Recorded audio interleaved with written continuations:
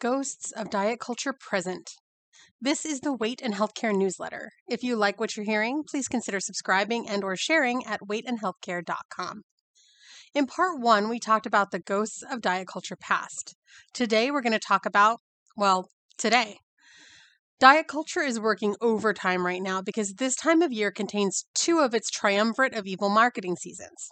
The holidays are coming, New Year's resolution season, and swimsuit season.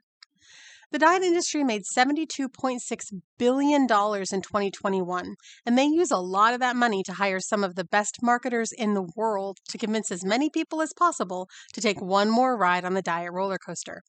If you're considering hopping on, I'm here to tell you there is almost no chance that it will end with significant long-term weight loss. And it's not just me saying that.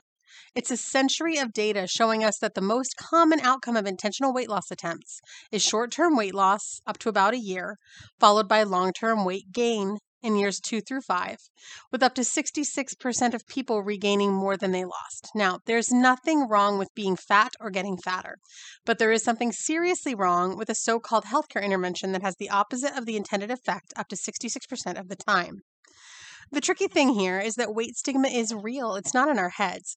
And no matter how much we like or love or appreciate our bodies, we're still impacted by it, with those at the highest weights and or with multiple marginalized identities experiencing the greatest impact. Also, many people, including healthcare practitioners, sincerely believe, despite significant evidence to the contrary, that weight loss is a path to greater health. Neither of those things makes intentional weight loss any more likely to work. For me, I chose a long time ago to stop fighting my body on behalf of weight stigma and instead to fight weight stigma on behalf of my body. I have never regretted that decision. If you're still thinking about giving weight loss one last try, remember that the diet industry made $72.6 billion in 2021. That's up from $60 billion in 2012.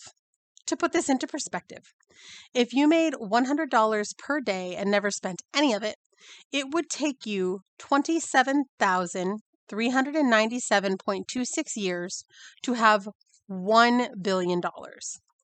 The diet industry increased its bottom line by $12.6 billion in just 9 years. They could not possibly have had that kind of growth if their product worked. They would run out of clients. The industry is based on a repeat business model in which they take credit for that first part of the biological response to attempted weight loss, where people lose a little weight short term, and then they get us to blame ourselves and get everyone else to blame us for the second part of the same biological response where we gain the weight back, often plus more. This isn't an accident. It's how they've created a $72.6 billion industry with a product that almost never works. And let's remember that when weight loss fails us, that is not benign. We are not healthier for every attempt, regardless of how it ends. In fact, weight cycling is independently linked to many negative health impacts, including increased overall mortality, and it is, by far, the most likely outcome of any intentional weight loss attempt. Bottom line. Every day, the diet industry rakes in about $198,904,109.58. Almost $200 million every single day. And today, not a dime of that has to be ours. Did you find this post helpful?